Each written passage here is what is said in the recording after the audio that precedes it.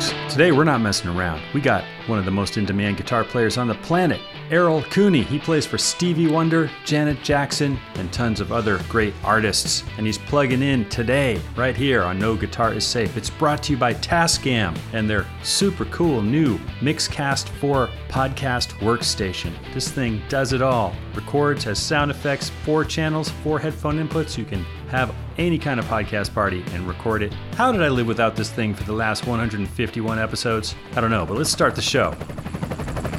No Guitar Is Safe. Come on and play this guitar. That's Lalah Hathaway. And the guitar player she wants to hear on this live recording is Errol Cooney, of course. The song is called Forever, For Always, For Love. You just keep listening to this. Listen to how he takes that solo from 0 to infinity and beyond. Man, that's how you build a solo. My name is Jude Gold, and I am so thrilled to have Errol plugging in today. We're going to go over to his garage with all the doors open. Birds will be chirping. And I can't thank Tascam enough. You really got to check out the Mixcast 4.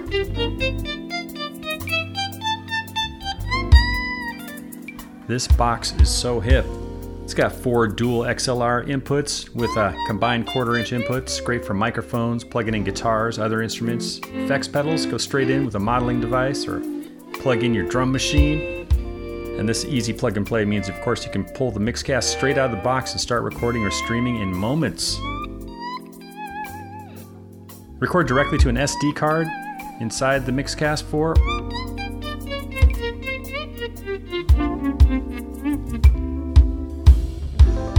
Or just go straight into your favorite software and record directly to your computer. You can even do multi-track recording on this SD card and edit them later. It's got built-in effects, and you can use EQ, compression, even reverb on your inputs. It's all in one.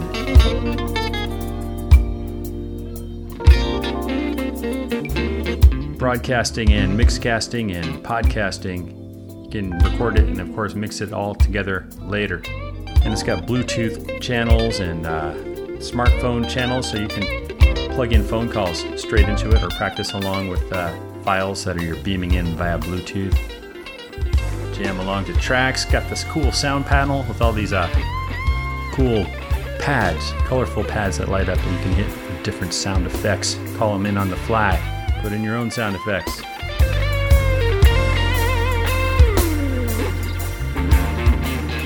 And it's lightweight and portable. Mixcast 4 can go anywhere with you, so you can record and stream on the fly. Really cool device. And it looks like a little mixing board. I really dig it. All the faders. You're looking at 8 faders and 4 knobs, 4 headphone amplifiers for each of your guests, including yourself. Badass. Thanks for listening to No Guitar Is Safe. Hope you dug Philip Sace on the last episode. So many more episodes to come.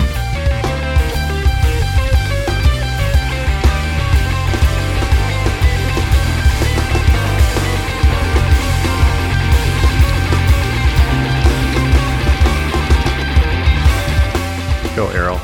Errol just crushing it. Building it sky high like I remember him doing back in the 90s at Blake's. Had so much fun playing some Stevie Wonder tunes with him. We're going to open with a Stevie Wonder tune that was on the radio when I was just a kid buying candy at the store. This is the kind of song I'd hear in the corner store down the block. Love that stuff.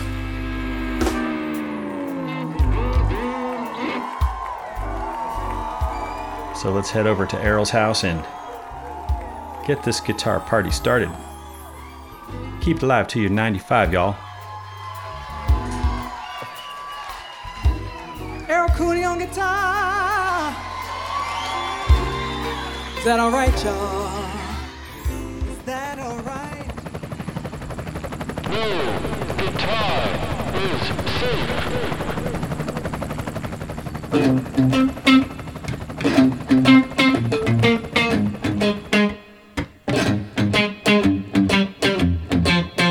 Yeah. Greatest Licks, Stevie Wonder.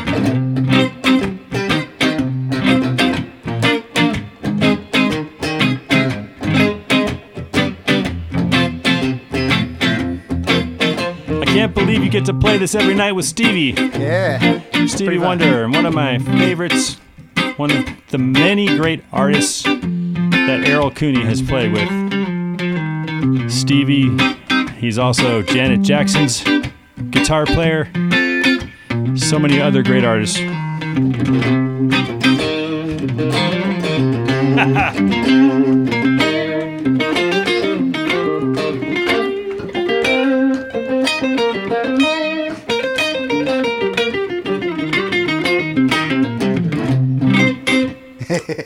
Almost. That is such a pocket, that groove. And Yeah, it's great it's to the be here best. today. Thanks for having us over, Errol Cooney. We're going to try to touch on all the millions of gigs that you do. So let's just play it for a second and just make sure that we're cool. And I don't want to be blasting you out. I know it's, No. That's if I were to, I'll kind of ride the volume knob, I guess. sounds good to me. Yeah.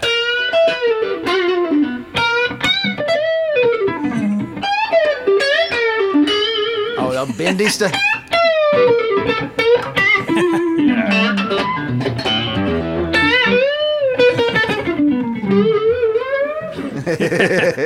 That's a yeah. This thing is cool. I'm finally able to bend like more than a minor third on a guitar. With I'm always worried I'm going to break something. Yeah. Yeah, tell us what guitar you're playing today there, Errol. This is a PRS Fiore, which is Mark Lettieri's signature guitar that they came out with about a year ago, I think. I want to say maybe a little more than Yeah. that. Yeah, I saw him playing that the other day. I was playing some funky stuff in the studio. Yeah. Pretty cool guitar. You got the humbucker and the bridge. But otherwise, it's like, Yeah, otherwise it's a lot like a Strat, which is, I mean, I've been playing mainly Strats for years now. And, yeah. but yeah, I'm kind of getting used to it. I have another PRS that I love, a 305 that I actually brought in to get repaired. I've had it for about 10 years. I have one of those. That's a Strat scale. Yeah, exactly. 3 singles. Uh-huh. One of them's angled like a Strat bridge. Yeah, exactly. Yeah, is the Mark Lettieri model a Strat scale too? 25 and a half? I don't know. It's hard to say, yeah. It looks like it. Yeah. One of the ones. So when I took that one in to get repaired, they loaned me a Silver Sky for a couple weeks, and I loved that guitar. I played it on a bunch of stuff, and then they needed it back, and I went in. Yeah, Win, Win. Yeah, Win Krosniak. Krozak. Krozak. Yeah. He said, "Well, when was the last time I gave you a guitar?" And I said, "Well, it's been about 12 years." and he went and figured it out. So he loaned me this one after he needed the Silver Sky back, and about a week later, he said, "Hey, I've got your guitar fixed, but do you like that one I loaned you?" And I said, "Yeah." And he said, "All right, well, it's yours now." So Badass. I love it. With the maple fretboard with the Yep. blackbirds, like the inlays are, the classic birds are black Yep. and they look badass. yeah, it's a Dude, cool we're hanging guitar. out in your garage. This is killer. Yes, welcome. Now, dude, the last time I saw Errol Cooney, I think, was on stage with my personal favorite composer and songwriter and artist of all time, Stevie Wonder. Yes, I think it was Concord Pavilion.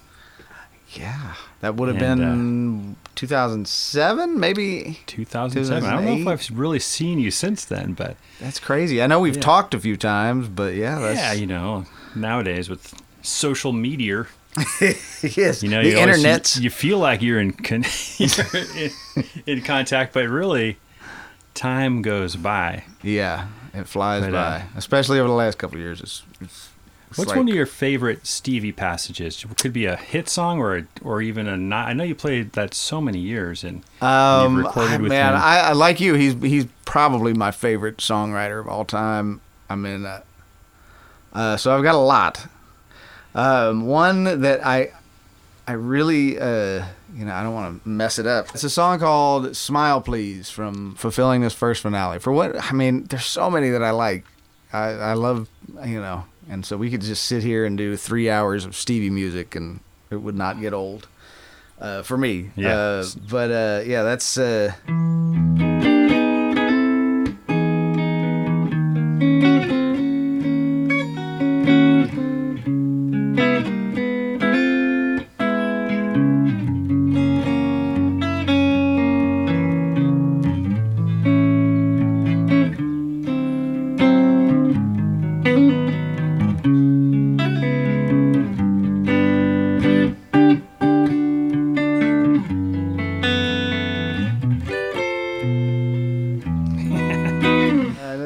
Brighter days ahead. I can't remember the chords exactly, but that's Sounds a like great a one. classic jazz standard. Yeah. There's that something about the way those. I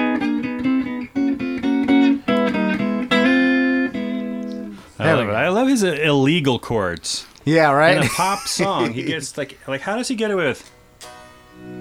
You can feel it all. Yeah. Is that what it is? Like yeah. That's exactly right. You can feel it. All right, ready?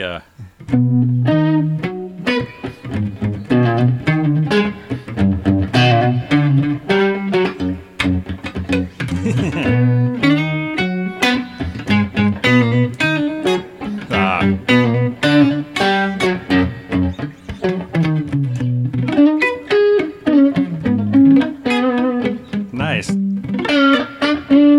I'm just faking the melody. I like hearing what you're doing. I said I like hearing what you're doing. It's great.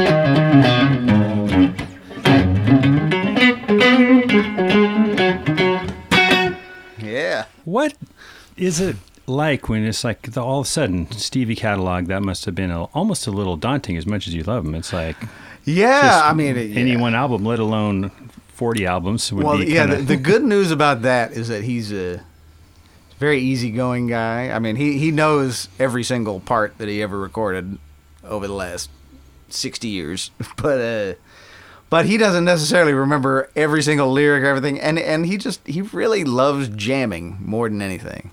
Yeah. When I auditioned, which was 2007, I remember we went in and the band was there. He didn't show up until the third or fourth day, and we were just basically going through the catalog. And I knew, certainly all the hit songs, and I'd grown up with it. My parents were huge Stevie Wonder fans. My brothers, my older brothers, and I was in a Stevie Wonder cover band in the Bay Area in the late '90s called was it Wonderland? I think I subbed for you once in that. Yeah. Did you? Yeah, with Dave Flores on drums. Yeah, absolutely. Dave Heck Flores, Chad Wagner playing keyboard. Well, that's good for you, man. Yeah, so that helped, the fact that I had done that. But it was still daunting. I mean, you're talking about 500 or 600 songs. And once he showed up to the audition, we did not play hardly any of his known songs. He really just wanted to jam. We played Giant Steps a million different ways, and we played some of his old unreleased stuff. And I think really he wanted to see how I adapted to him just kind of being all over the place, and said, "Oh, okay, I'm going to play this. What do you?" And how quickly I could pick stuff up. And there were other people auditioning for other instruments too. So Right, because that was his first tour in a while, right? Yeah, his first big tour, I think, in 10 years or something. So putting the band back together. Yeah. But what was your first night like on stage? it was I was extremely nervous, and I was in San Diego. What's that outdoor venue? It's kind of in a hotel almost. See, the first tour we did was smaller places. Mm-hmm. We played the Mountain Winery up north and Harvey's. And Love the Mountain Winery, but they're like cut off at 10. They have like decibel limits. Yeah. I all- vaguely remember that being a This is a nightmare. beautiful place, though. But it's a beautiful place to play. I've never and- actually played there, but I know a lot. Yeah. But that first one, so we went out there, and we played not one song that we had rehearsed. Not one. Classic. He just went through about 2.5 hours straight of just him just pulling out song after song. And I knew probably about 75 to 80% of the stuff he was doing by heart. But he wasn't playing them exactly like the record, and he was all over the place. But there was this magic, I mean, I remember at one point I looked around and he was crying, and his daughter was singing background. She was crying. The drummer was crying. I started crying. It was this kind of magical feeling, and that music, has a special place, I think, for all of us. But It's the best. I guess him coming from not touring for a long time. His mother had recently passed away. And this was his first time touring with his daughter, Aisha, singing background, Yeah, who is the saw baby on this song. Yeah, that one. Isn't She Lovely? That's the name of the song. I'm terrible with titles.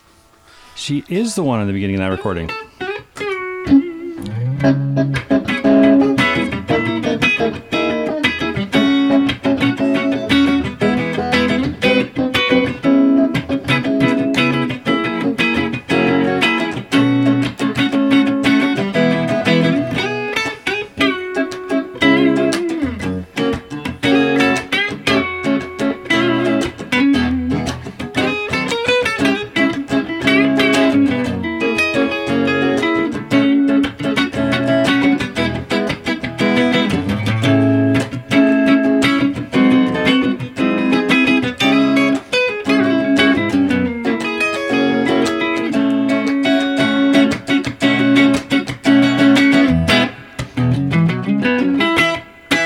Rad.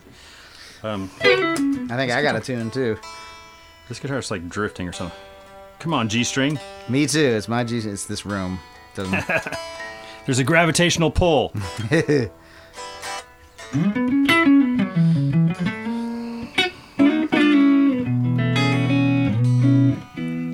It's beautiful. So many great tunes.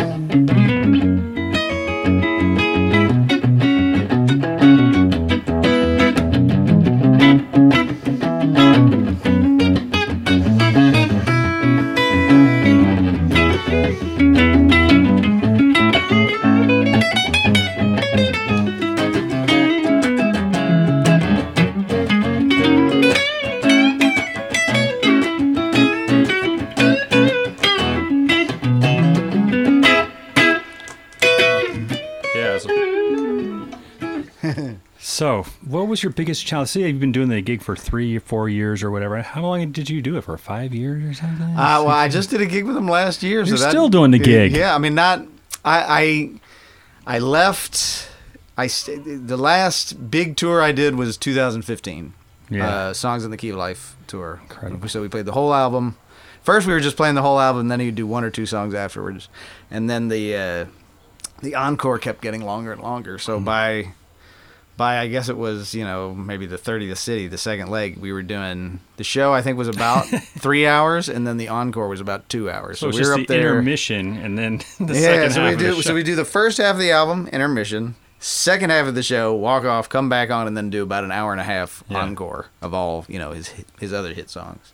So once you had a firmer footing on the gig and everything, what became like your biggest challenge every night? Like what did you have? Like what would be your most challenging aspect? Something you aim for, or some part of the set, or I mean, there's contusion. That song. yeah.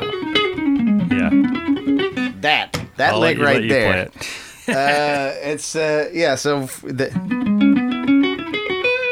that's a challenge, and I actually, one of the things I'm proud of that I added for fun, because I mean, as you know, you do gigs, pop gigs, and all kinds of gigs. Sometimes there's not really a part for everybody in the original songs. You got to make something up.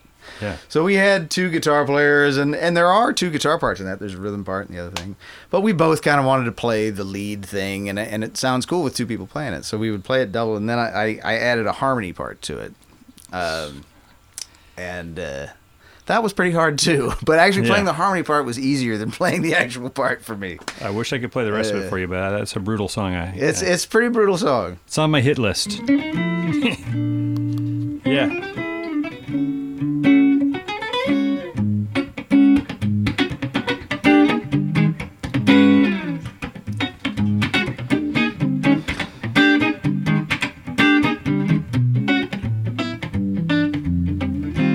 Let's see if I can do it. Yeah.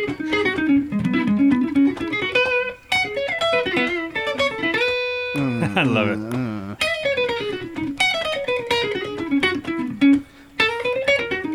Let's see if I can remember.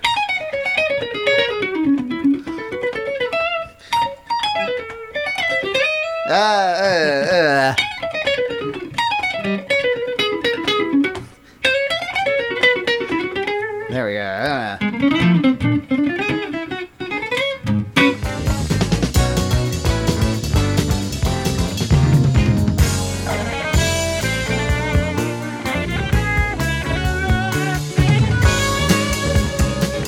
Man, that'll keep you busy working on all that stuff, dude.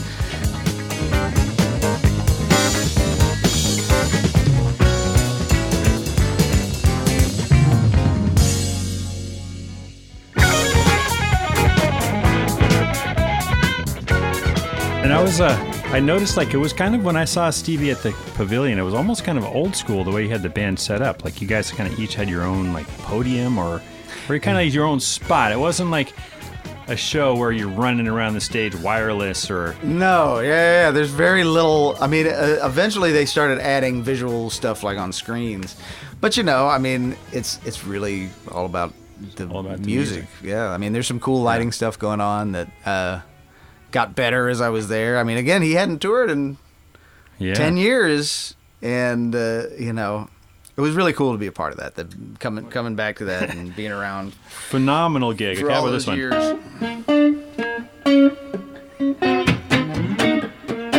I just love it, man. You just know this shit. Yeah.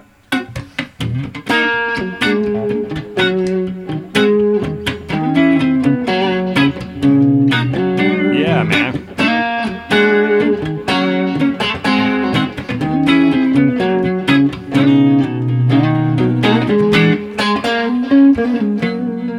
This is awesome. Here's a legal chord. It's a what chord? Illegal. Yeah, it's a... I jumped. I love that part so much.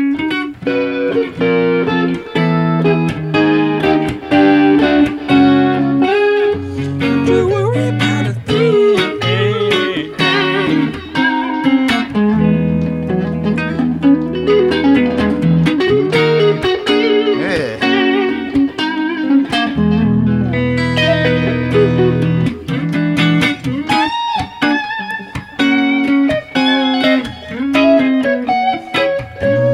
I get to play the melody and have you play rhythm on this.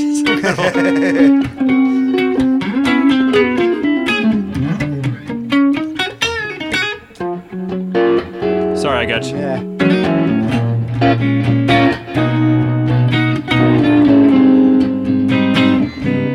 So that 2 chord is a major 7 chord. Yeah, I was playing. I like your version better. I was doing it down here, Yeah.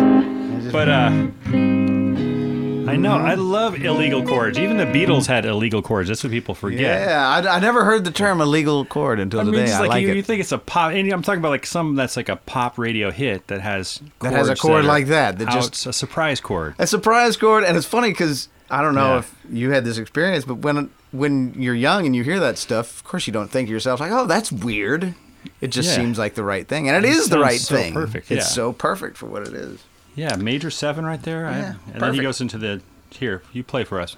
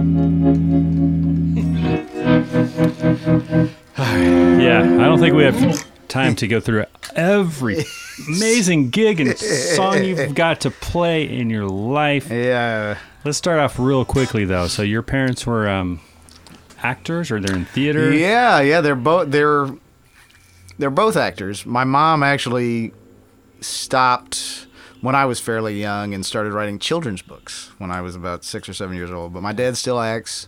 That's how I ended up in L.A. So I'm originally from Houston, and around the time I was 2, my dad quit his day job at Brown and Root to go on tour with a show called The Best Little Whorehouse in Texas, and my mom was in the chorus, so they were both working in the same show. And so we toured with that show for 3 years, I think. So from when I was 2 to when I was 5. And then moved back to Houston for a little while, then moved to New York.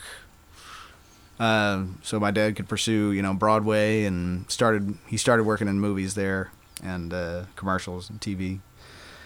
And did another tour when I was in 8th grade called M Butterfly that landed us in L.A.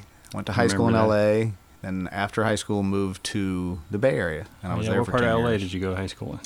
I graduated from Grant High School In the Valley. In the Valley. So did you pick up anything from their... I mean, you just take like a duck to water to very challenging gigs and to a lot of limelight. Did you pick up anything, or is it all purely subconscious? They both... So they were in musicals. My mom played piano. My dad sang. They both sang. They both sing all the time. And both my brothers played guitar. Both my older brothers played guitar and sang too. And actually, I remember, this is a story I've told a million times. I always, looked up to my 2 older brothers. They're quite a bit older, 5 and 7 years older, Michael and Brian. They had bands in high school when I lived in New York. We were in Westchester County, New York. And they did the Battle of the Bands at their high school, John F. Kennedy High School. And I remember being 10, 11 years old and going to see him. This is in the, mid-'80s, late 80s. Mm-hmm. And they got up there with their band, and they started playing, and all these girls got up and started screaming. And they won. They won 4 years in a row. My oldest brother won 2 years, and then my middle brother, Brian, won 2 years. And I was like, man, I gotta do this for a living. So I picked it up from them and from, the guitar players that were playing with them. It's interesting. Sometimes I feel like the younger brother has an advantage because you're getting free guitar lessons basically by osmosis, or literally getting literal tips from like age 8. So you got by the time you're 16. Yeah, they started. I think they started playing guitar when they were in 7th and 8th grade. I started in 6th or 7th grade, but I was around it, and they had the guitars were around the house. I was always trying to play them. And having them around as free teachers, and also just just. Are they ever just like? Do they work professionally like you, or are they just like? No, they're just like, damn, dude, you kind of ran with that. I mean, they both still play and they both sing. They're both way better singers than I am, but they still play. Whenever we get together, we always play and sing stuff together. And they occasionally talk about, wanting to beat me with pipes because where I've taken it. I don't know if you want to include that on the thing, but that's they've all been very supportive of me from the beginning. I mean, for obvious reasons, they're all into it themselves. My whole family. And what was the first lick that you really enjoyed playing, that you played, that you really loved? I remember learning that one. Yeah. That was probably when I was 11 I still don't know 12. where 1 is on that, but I don't either. It doesn't matter. I don't know if they do. Yeah, I don't know. Once the drum beat kicks in, it kind of makes sense to me. Yeah. That is a magical album side. I remember listening to that on vinyl once in the 7th grade, like 10 times in a row with headphones. Just like the whole side 1 or whatever, Stereo Heaven at the end. Yeah. Battle of Evermore.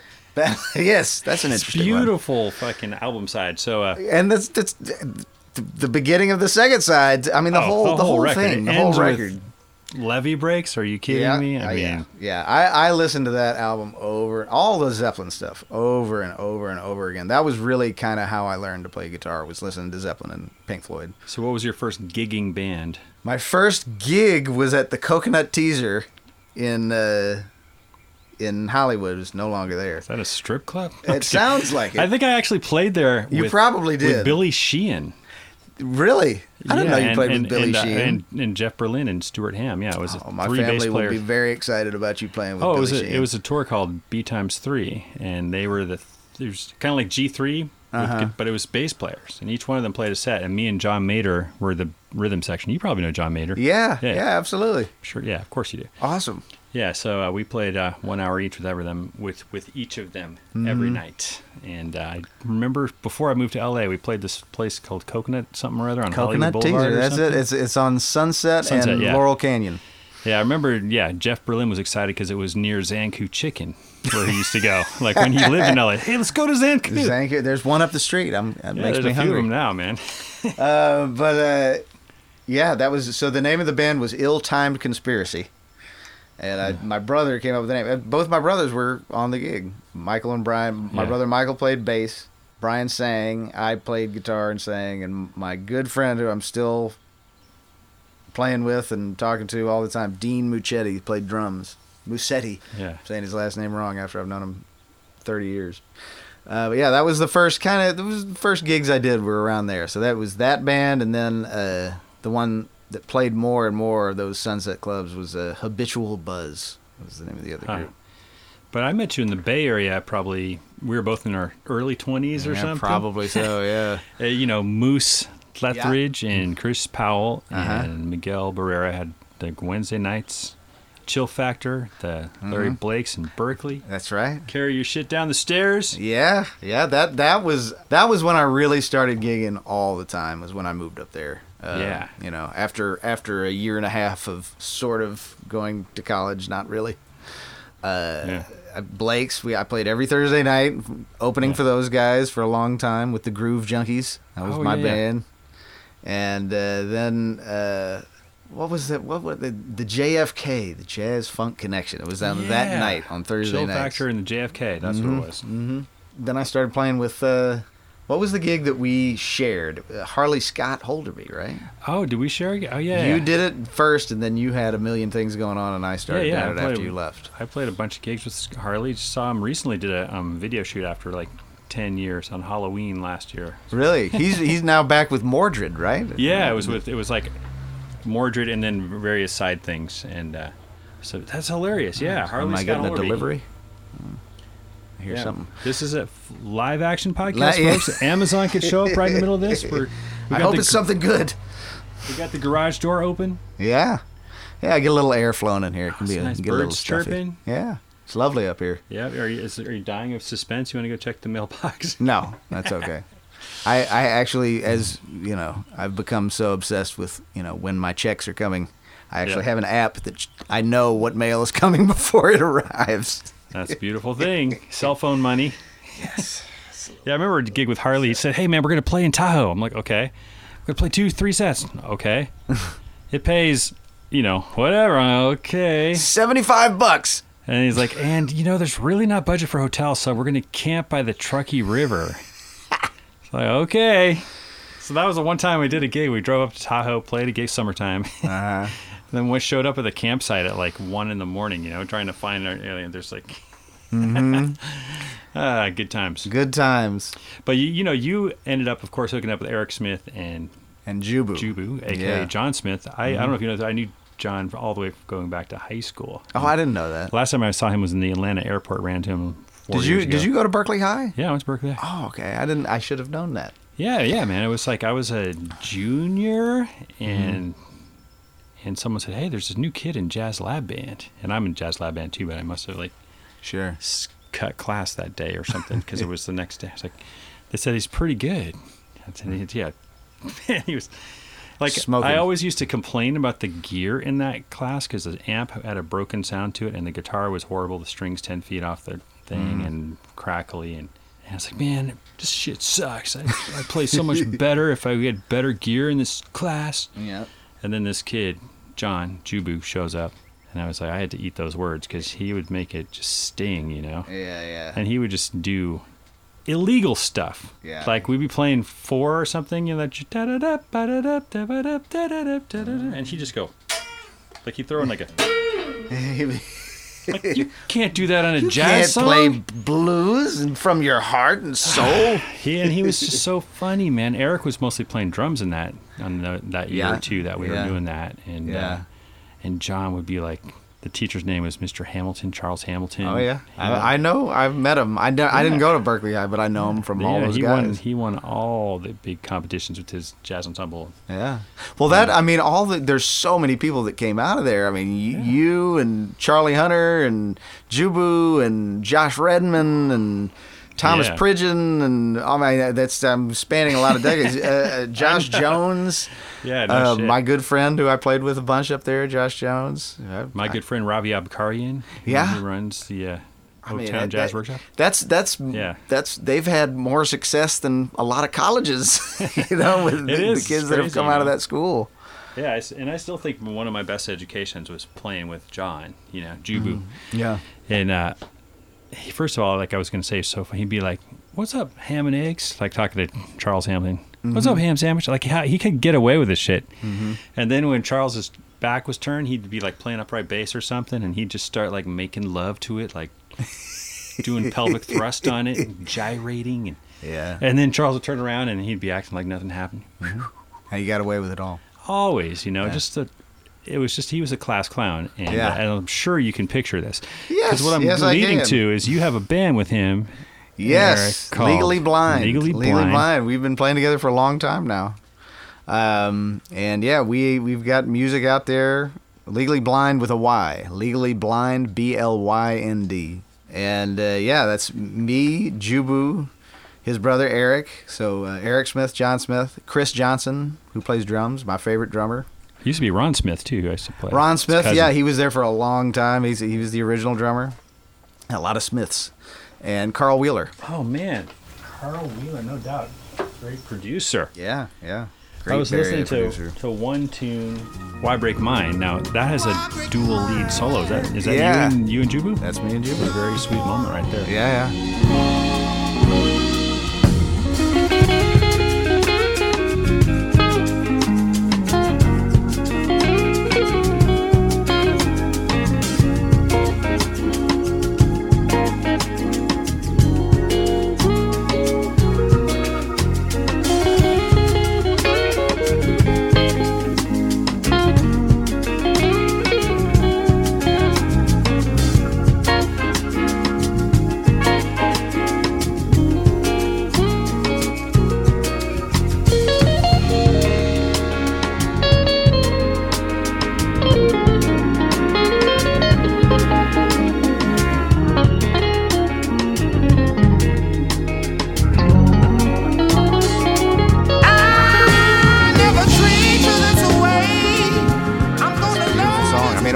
All the stuff that has come out so far, he wrote, and I mean, Eric really got me my start as a professional guitar player. Got me on my first tour in 2001. Was it 2000? I can't remember, but it was Sunshine Anderson. It was R&B singer. Oh, yeah. One hit wonder. Eric Walls was. Eric Walls was there before me. He was, Yeah, yeah. and he was. I think we're about the same age, me and Eric. But I remember he left. 32. Yeah. 17, give or take. Yeah. So, but tell me, like, what's your perception of Jubu? I could talk about him all day, and he's totally invited to be on the show. I can't wait to grab him one of these years. Yeah, you know. no, you got to corner him. Yeah, it's going to happen. Oh, It's yes, just a it is. matter It of will. time. I know It's a matter he's of still time. in Atlanta a lot. He's still in Atlanta. Yeah, he lives there, but he comes out here all the time. Yeah. So Next time he's out here, I'm gonna dude. surprise him with you. ambush him with some uh, microphones. Yes. But So yeah. Jubu, yes. I met Eric first, and we played together, and he got me playing in a quartet gospel group called the Gospel Hummingbirds from up there. And I had never heard music like that before. And Jubu played guitar on it. And it was before I had met Jubu. And I heard it, and I was like, oh my God, this is the missing link of music I'd never heard before. It's this, Show us some stuff from it. Okay, so the one song, I see, another group called the Soul Seekers plays this song too.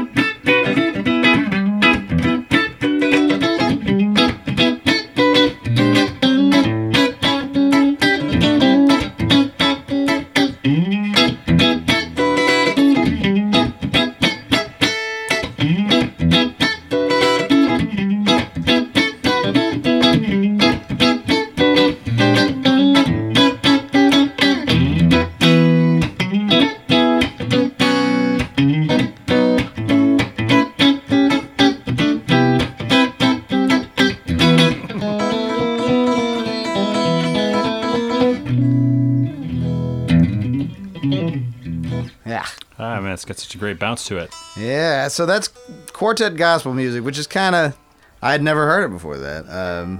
But it's got kind of a, it's got a church feel, but it's got almost like a country kind of thing, and crazy chords, and it feels good. But I mean, and there's a lot of, that's one example, and I might have to take that again because I fucked it up. But sounded great to me. Yeah, I mean, it's all right. We can keep it. It's real. It's live.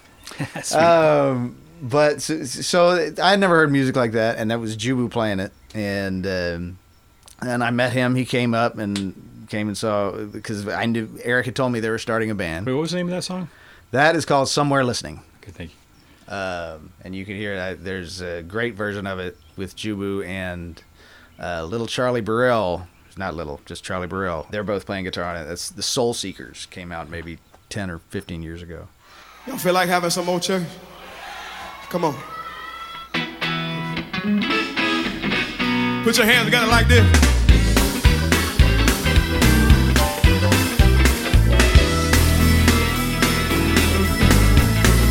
When he calls me, I got to answer. When he calls me, I got to answer. And so I met John and got together with him, and he said, "Yeah, you want to join my band?" I said, "Well, yeah, sure." And he played me some of the stuff, and I fell in love with it.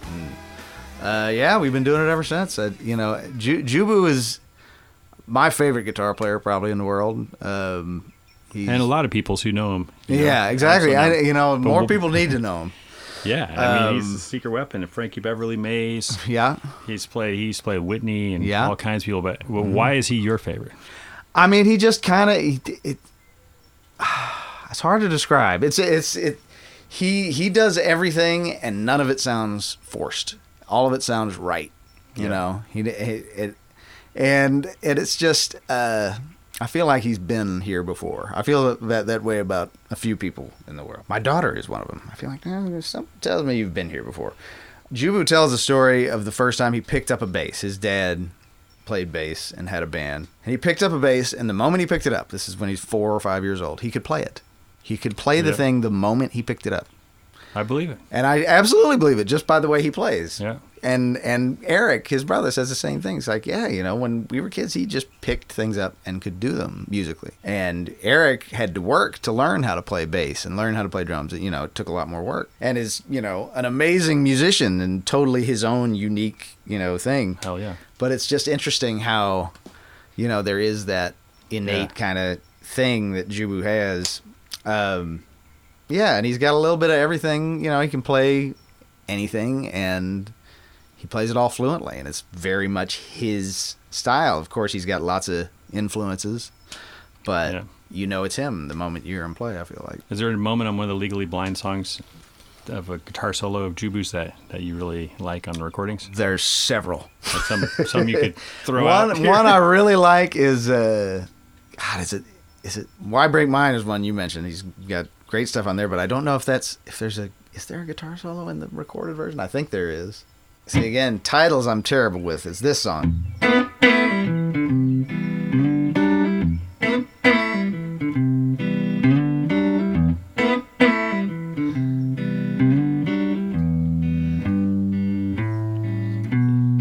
Yeah.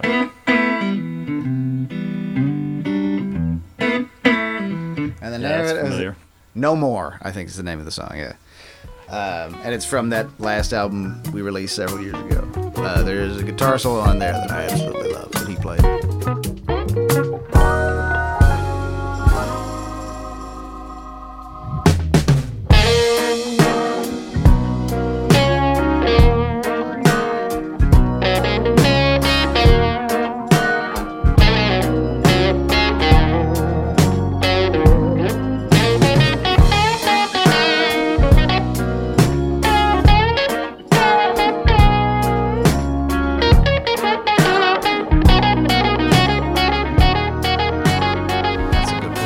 And then, of course, Eric, his brother, has turned into like one of the top dog band leaders in town. And what are some of the? He's thrown a couple of opportunities your way, which Absolutely, a ton of them. I mean, he got me on my first tour, and so that was Sunshine Anderson. We played together with Layla Hathaway for years and years.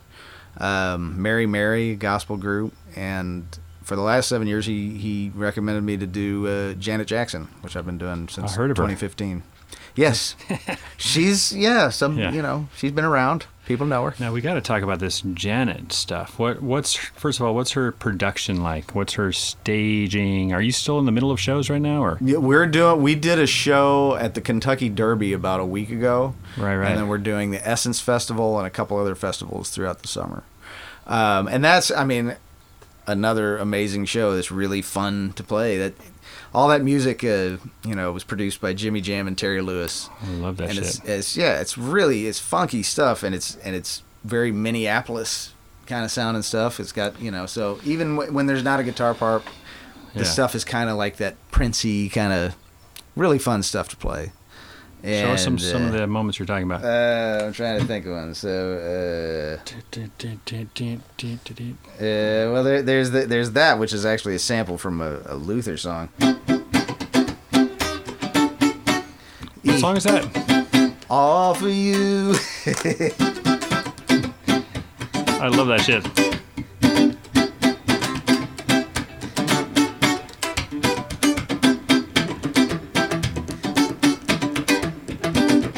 That's actually a lot like the real.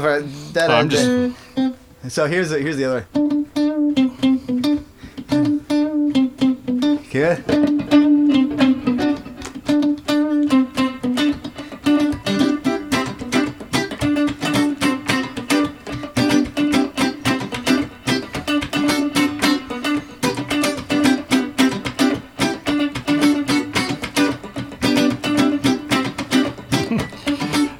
I love it. There's so many.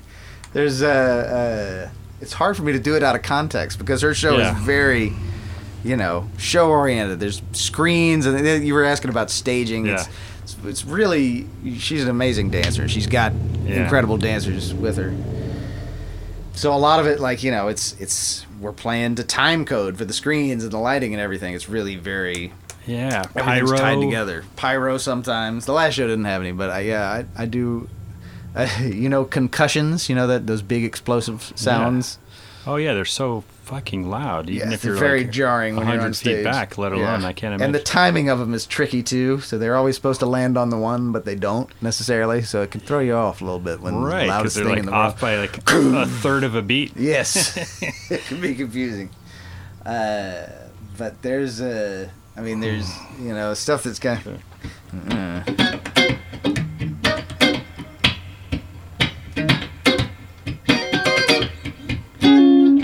That's Control.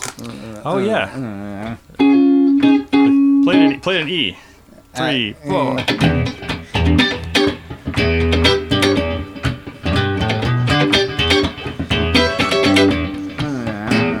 I'm just guessing. I'm changing it.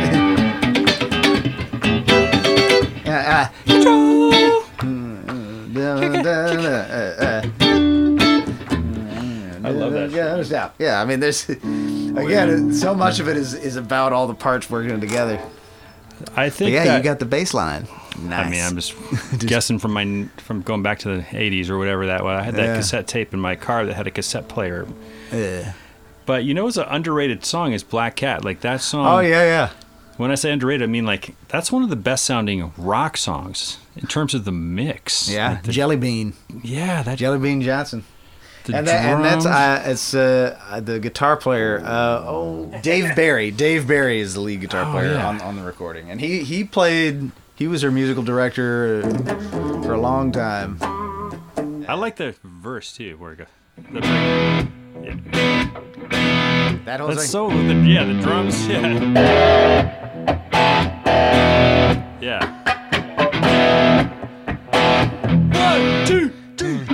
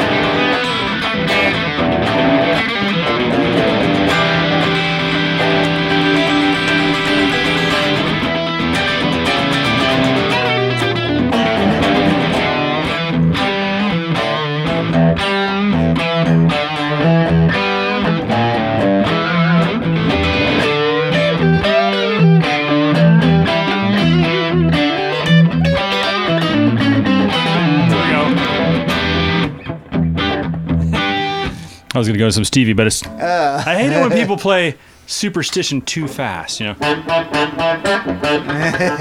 that song's got Oh, it's it's got got to a lay groove. back. So it'd be.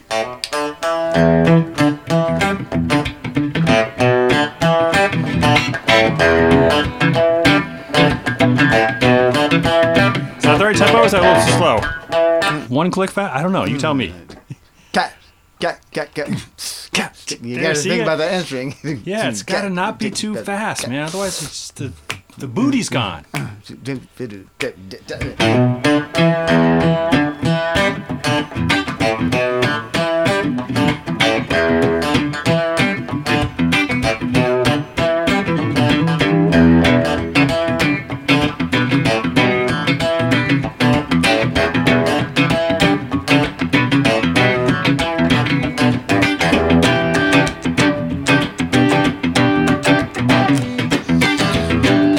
Man, you're funky, dude.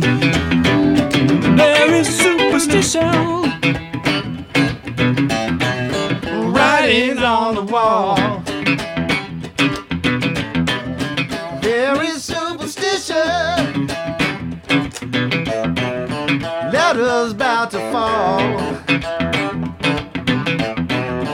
13-month-old baby. Broken looking glass. You know, baby. Here's the song. I'm messing it up. You believe in things that you don't understand, then you suffer. Superstition is the way.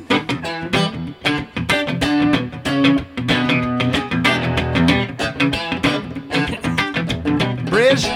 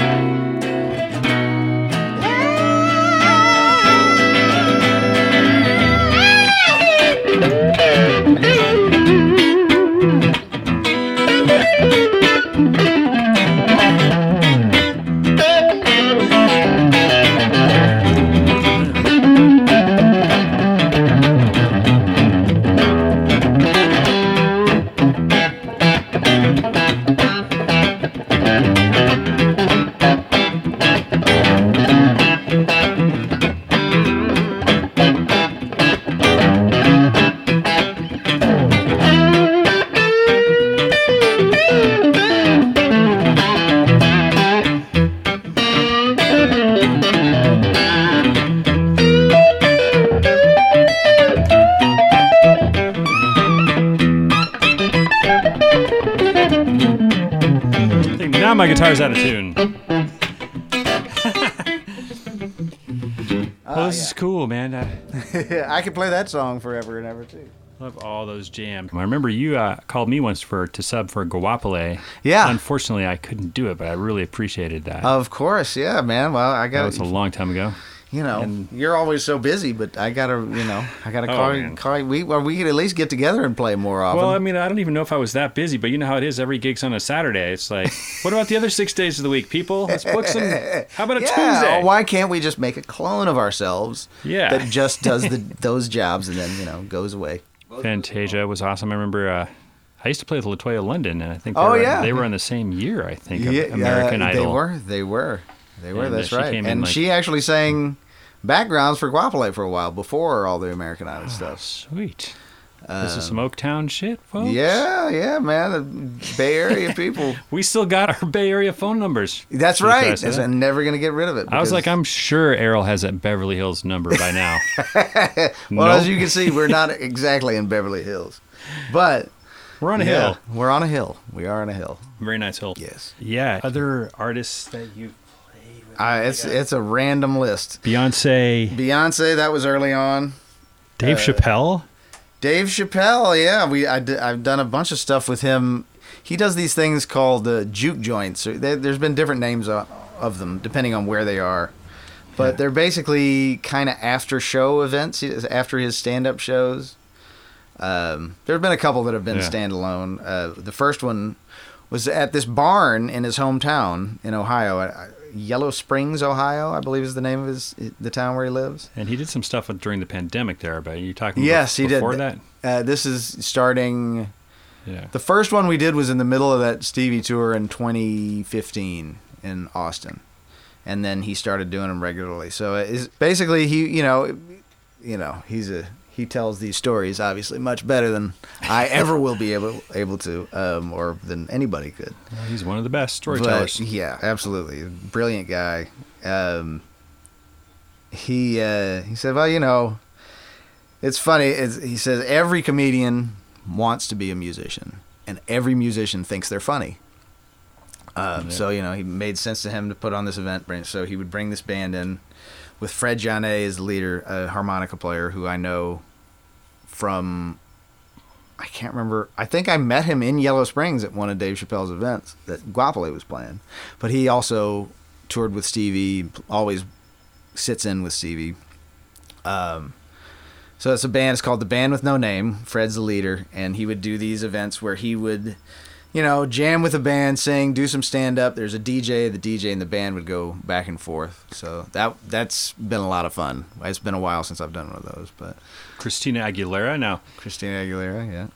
You actually auditioned for that one. I remember you telling me this story. You said it was like watching a bunch of guitar players fall off a cliff. Yes. Now, what was that regarding? Well, so we showed up.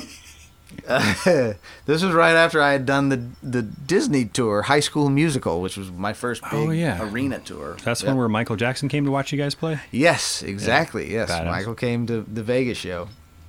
And I remember it was like, royalty coming in. We all came into a room, and he went and met each person cool. individually and brought his kids who were young at the time. Quick side note, I played with Miguel Miggs in Hollywood in 2007, and Prince was there, but he did not come. And we just knew he was behind his entourage in this one little booth in the back. I've got some good Prince stories, too. I bet you did. But, yes. So it's royalty. But we didn't get to meet him. Yeah.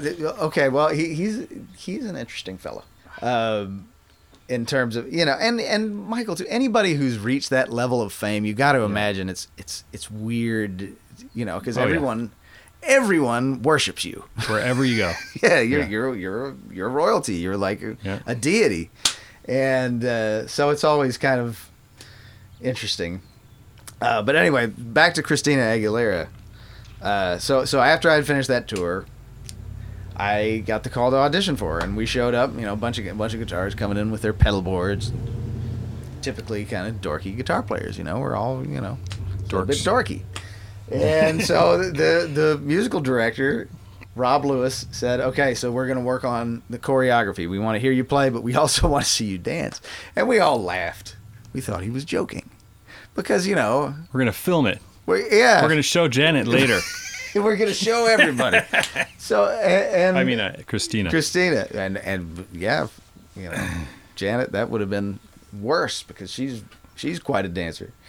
But so we all got in there and we're trying to, we don't really know the music that well. It's an audition. We got a song or two to learn, and so we're all stumbling around trying to play these songs and learn the steps at the same time. So what were the steps like? Let's show us right now. Come on, Errol. Yes. Okay. Here. He's standing up.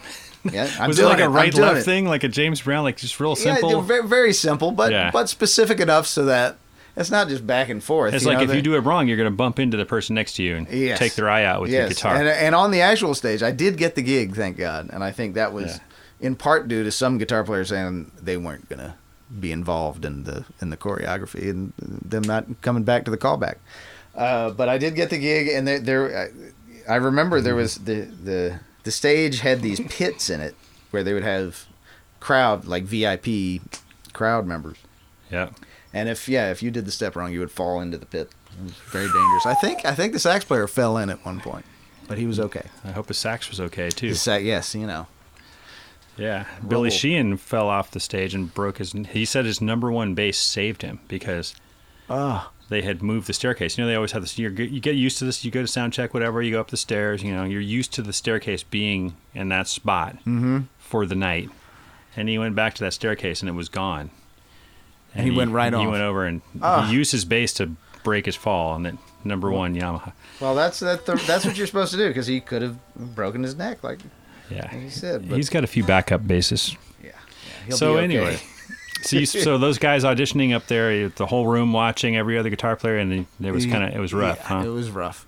It was ugly, but funny. Hey, it builds character. Yeah, I guess. I don't know. I'll never understand why they did that, but And I remember you were saying like that gig was cool, but like it was also like you're kind of like, you kind of have your spot on stage. You're kind of a little.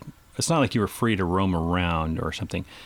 there was I mean, I did have to go out and dance, so I was on a wireless thing, but it was a very choreographed show. There was a lot of stage moves. There's a lot of moving screens and mobilators, things like that. But on my side of the stage, I was over there with the horn players and the percussion player and the background singers. And actually, those horn players are some of my best friends still to this day. We play together with the Ricky Minor Band a lot. I see you doing so much stuff.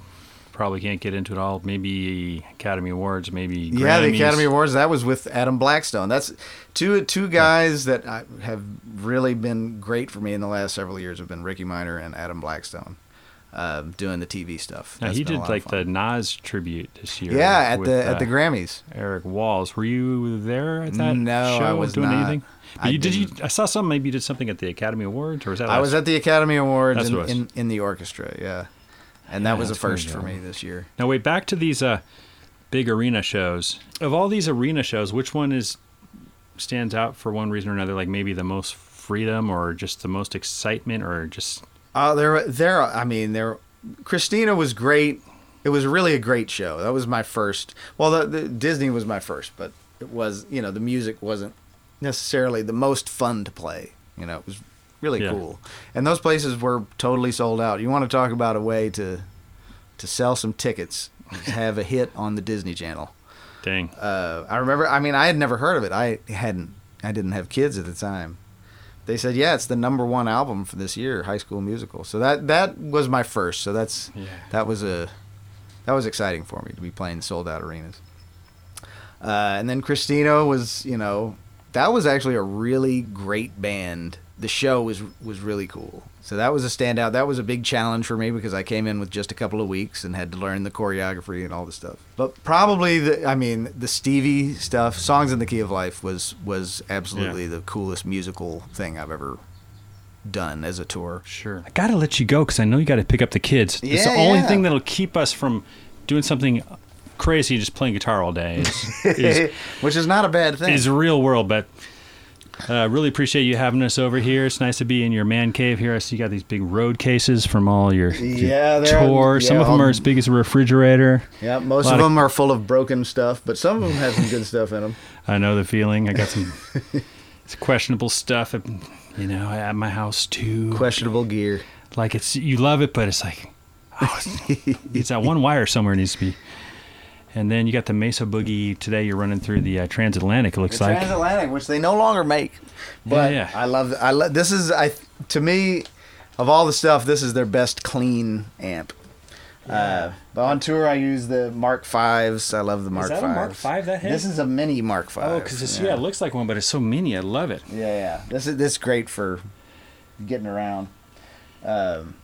But yeah. Well, anything else going on you want to mention? You got the What's going on? Janet Jackson Festival's coming up, and got the Janet Jackson stuff coming up. We just finished recording a TV show, a house band. What? Can you talk about it? Yeah, absolutely. It's called Superfan, and it's supposed to air September, October. We did all 6 episodes last month. Lenny Wee's a music director. He's an incredible, brilliant musician who actually, before this, I've worked with him a ton, but he was usually in the background. He ran Pro Tools and did arrangements for Ricky Minor for a ton of stuff for the last 15 years. But he got to get out front and play keys, and he did an amazing job. So Superfan. What's the concept of the Superfan? Is it about stalkers? It's No. kinda. Yeah. No, so basically each episode is dedicated to an artist. So Pitbull did one, Shania Twain did one, Gloria Estefan, who is amazing, Kelsey Ballerini. Let's see if I can remember all of them. Little Big Town. Cool. And LL Cool J. I think that was it. So each one of them had their own episode, and various fans, their biggest fans, would come on the show and compete against each other to see who was their biggest super fan of all time. And we were the house band, so we would do like a medley of songs with the artist, and then we would also play. So how do they show they're the biggest super fan? By their stalking capabilities, or they're singing and remembering every lyric? Remembering, so they're being able to identify songs, being able to identify moments in the artist's life. That's a cool concept. Yeah, I didn't really understand what it was until we started doing it. Is it a network show or? It's a network show. It's on CBS, and it's I think sometime in the fall, September or October. Well, good so on you, that's coming up. I did a Grammy salute to Paul Simon, which shit. is another TV thing that I think is coming on later this year. We re-recorded it. And you're everywhere, man. You played at the White House with Stevie Wonder. You just did Kennedy Center Honors this year. Yeah, we've been doing the Kennedy Center Honors with Ricky for 7 years now. So that's been a great gig. It's an honor to do that. We playing with Timothy B. Schmidt from the Eagles. His album's about to come out. We recorded a bunch of stuff on that. Oh, great. Be on the lookout for the Legally Blind stuff. We're trying to get back on the road and do some stuff. Oh, cool. Guapole has an album coming out that I co-wrote a bunch of stuff on. Sweet. And trying to get my own stuff together finally. I've got some songs that are finished and some that are in various stages of doneness that hopefully I'll get something put out this year. I know that feeling. Yeah. Well, man, you are busy and deservedly so. Oh, man, thank you. And as are you. Congrats on everything, man. Well, thank you. But the level of different shit that you do is pretty staggering. I don't know how it happened, but I'm thankful to be all here. over the map. And you haven't moved to Nashville yet. No, I've considered it at times. My wife Erin, she's in the music business too. She works at Capitol Records. Dude, thank you for doing this today. Yeah, I hope you got some good stuff, and Hell yeah. and there's enough non-sloppy Keep playing it alive on to 95, my friend. Thank you, man. I appreciate it. Thank you for having me. No, guitar is safe.